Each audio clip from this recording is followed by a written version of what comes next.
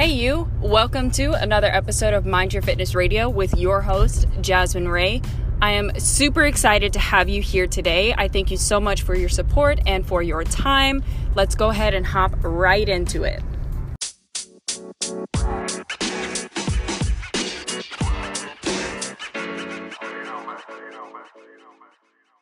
Have you ever thought about the words that come out of your mouth?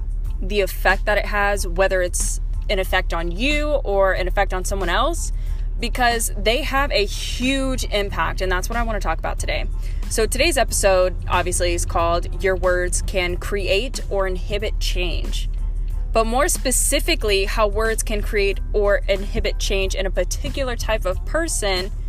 And the reason why I want to talk about this specifically is because this is something that I've had personal experience with, and I think it's super important, and it happens a lot, and I'm just tired of witnessing it. I'm tired of listening to it. I really want this to end. So have you ever listened to how people talk about people who face certain adversities? So for instance, I'm obviously going to be talking about drug and alcohol abuse. It's typically pretty negative. They're called junkies, pieces of shit, you don't matter, you don't belong in this community, you're never going to be anything, you're trash, you're this, you're that, and it's always so fucking negative.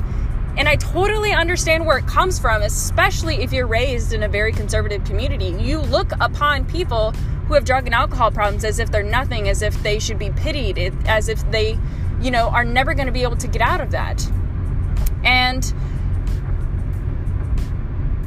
especially, I almost did the same thing because of, the city that I was raised in and the way my parents are and, the way that it's talked about on social media and on medias like as in the news and news articles and things like that, especially before I got into my own problem with drugs and alcohol. So that's why I actually want to talk about this today, is because I've had people say those things to me. And so yeah, that's why I want to bring it up today. If you didn't know, I founded a nonprofit called the Ray of Hope Foundation, which you can find on Facebook and Instagram at the Ray of Hope Foundation, and Ray is spelled R-A-E. So what we do is provide an all-inclusive 12-week fitness program where adolescents between the ages of 10 to 18 years old will have their physical and mental progress personally monitored by me and have their mental progress monitored by a licensed mental health professional. We also raise awareness for teen addiction with a goal to end it, and provide community outreach events as well as public speeches for middle and high schools.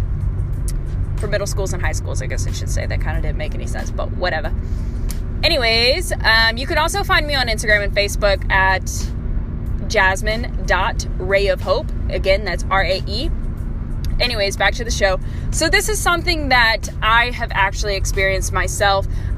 When I started going to jail at 13 years old, by the time I had seen the same judge for the 5th time, he told me that if I ever see your face again in this juvenile court, I will lock you up until you're 22 and a half.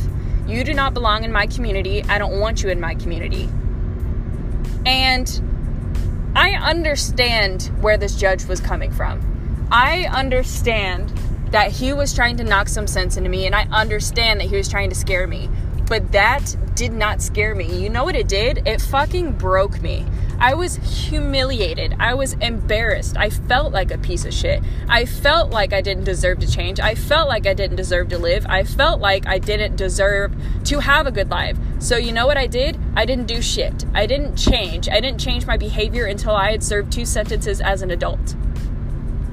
That is why I get so heated about this topic, because I understand that addicts do a lot of wrong shit. I totally get that. I've done a lot of wrong shit, especially when I wanted some alcohol. I took it from anybody.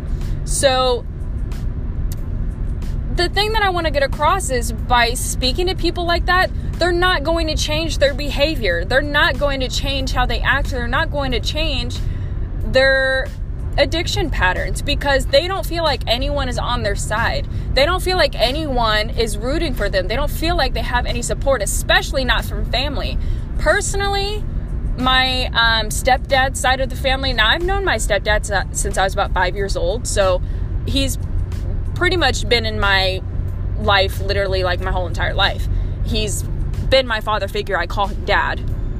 And so when his side of the family actually said that he should leave my mom because I'm such an awful kid, that I'm a disgrace to the family, and that he doesn't deserve to take on a kid like me, that shit hurt my fucking feelings. And for it to come from my family, it hurts. And they didn't even know that I knew that they said that.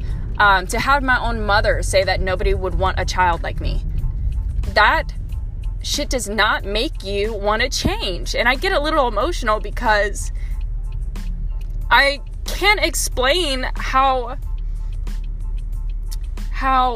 like shitty I felt. And you don't know what else to do, especially as a kid, when, you know, you're going in and out of jail, you don't have any support, you don't feel comfortable in groups because you have no self-confidence, you're embarrassed, you're humiliated, you want to stop doing what you're doing, but you don't even know why you're doing it in the first place. That's why I encourage you to think twice before you say something about someone who has a drug and alcohol problem. Maybe you don't know why they got into it in the first place. It could be because they were sexually assaulted. It could be because their parents beat them. It could be because their parents started making them do the drugs and alcohol in the first place. I've met some people who started drinking at the age of 9, and it was because their parents gave it to them. You have no idea what these people have gone through. And the other addicts that I've met are some of the coolest people that I've ever met, but some of them I don't associate myself with because it takes so long for them to get out of it. Whereas I was serious about getting sober and I changed. Not every addict is like that, but that does not mean that you have to speak to them that way. That does not mean you have to look down upon them. If they're asking you for certain things, you don't have to do it. Just send them blessings and fucking release them from your life. But do not sit there and call them a piece of shit and make them feel like they have no hope to change. Because I think that's one of the biggest reasons why there's so many repeat offenders. Because we speak to them as if they're not human beings going through some shit. I am not saying that that excuses any of the things that they do or any of the criminal activities that they get involved in. I'm just saying, think twice before you say that to someone. Either don't associate with addicts, don't respond, don't give them anything, but you do not have to talk to them like that. So, that is the end of this very heated episode, but it was really weighing heavy on my heart, and it was way too long for me to put into an Instagram caption, and I really wanted to share that with you guys. If you enjoyed listening to this podcast episode, I would super appreciate a review. I would super appreciate you screenshotting you listening and posting it on social media and tagging me, which is Jasmine, JASMINE .Rae, RAE of Hope, on Instagram, Facebook, all the things. And I hope you guys have a fantastic Sunday, which is the day that I'm recording this. Thank you so much.